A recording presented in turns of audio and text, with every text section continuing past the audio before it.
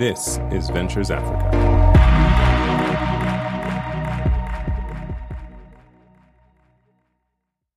Hi, this is Beyond the Headlines and I'm Funaya Abuga. Today, we'll be talking about Cameroon's parliament debate on adultery as a crime and Dangote suffering from forest allocation. I'll also take you through the top headlines in the Minute News. Joining me in the studio to talk about Cameroon parliament's debate on adultery as a crime is Ovigwe Egwegu. You're welcome, Ovigwe. Yeah, thank you. So, Ovigwe, what does Cameroon aim to achieve with this law? Candor. I mean, because if you look at what is going on, this is just a candor. Candor. That's fairness. Yes. Fairness. Okay. So if you look at time before now, the law only applied to women. Okay. All right. So you have the case where women who commit adultery, they are tried and then either pay a fine or they sent to jail. Okay. But with this new amendment, men are also now liable to be tried in courts. Okay. Then secondly, you might say that they are trying to discourage adultery.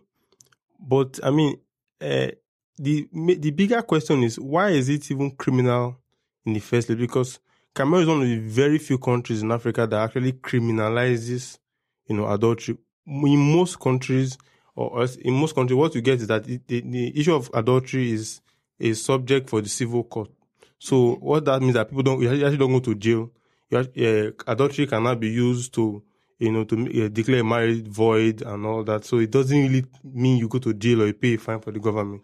But criminalizing it means that it becomes an action against the state. Okay. I don't see how infidelity affects the government, threatens the government of a country. So I mean, you can actually compare this to a situation where in a football match the referee wrongly gives a red card to a player, and and then when you realize that we gave the player a red card when the player did not commit the crime enough a red card, we can say in the name of fairness gives a red card to a player from the opposing team just to make sure that so it doesn't really make sense, because where countries like South Africa last in 2014, I think 2014, the Constitutional Court actually declared that adultery is not even an issue to be discussed, in the court. Then you're looking at Cameroon this year, 2016, even But don't you think it's like the women are fighting for fairness? Because if you're going to charge a woman for adultery, then you should also charge the men for adultery. Yes, in fact, it's even the ruling party and the president that are the ones even pushing for the bill. Yes, fairness to suffer is not fairness to actually to give happiness, because adultery is not something that, it's not as if men have been enjoying something. No, women have been suffering something.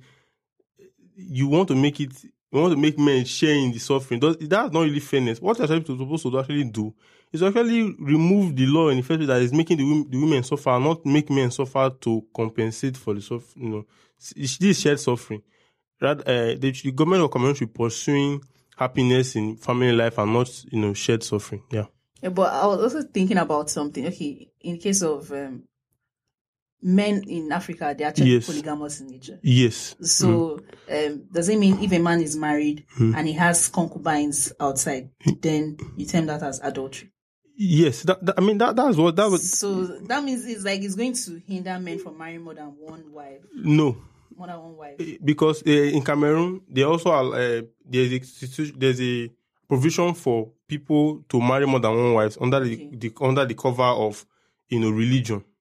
Okay. Yeah, like we have in Nigeria where Muslims can marry more than one wife. Yes, one wife. So but then again, even this is a bigger question. It's supposed to be in a secular state where laws are not supposed to be based on religion or in religion. So if you are allowing people to marry more women or more than just one wife, then that is even that's even a dissonance with the Constitution. Yeah. Okay. So, but do you think the law is the best approach against adultery? No, I don't think first of all, law should even factor in when it comes to the issue of adultery. Because I think there's something called marital privacy, and to a large extent, I think people should actually ask the government why it's so concerned about family life. As opposed to doing what they are supposed to, like the economy. Exactly. Even if they're talking about family life, they should work towards, reducing rate of divorce, childbirth, and a lot of other things, child marriages, and main issues that actually threaten, society. Not the fact that a man or a woman is unfaithful to the spouse. Yeah. Okay, interesting. Thank you very much, Ovigwe. Yeah. Now, to discuss Dangote surface forest allocation in Nigeria, I have Ovigwe with me here. So, Ovigwe, we'll be discussing about this whole forex issue because it's something that people have been talking about. Recently, I heard something about, or rather, I saw it online that Dangote got a huge supply of dollar from the central bank. Yeah. But they said about $161 million. And Dangote came out over the weekend to clarify that he didn't really get that much dollar as people are being speculating.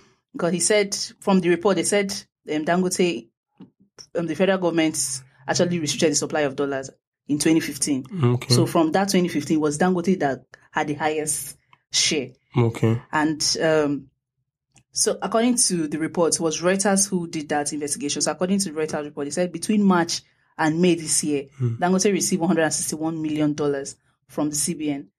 So in response to this allegation, Dangote said that even though he received $461 million from the central bank, this amount wasn't enough for the project that he's handling. Okay. And let me even quote him. He said, yes, I don't want to dispute the figures, but even if we got $161 million in 11 weeks roughly is 3 months, which you all know. Yeah. But we need about $98 to $100 million every month for operation of Dangote flour mills. Wow, that's sugar, a lot.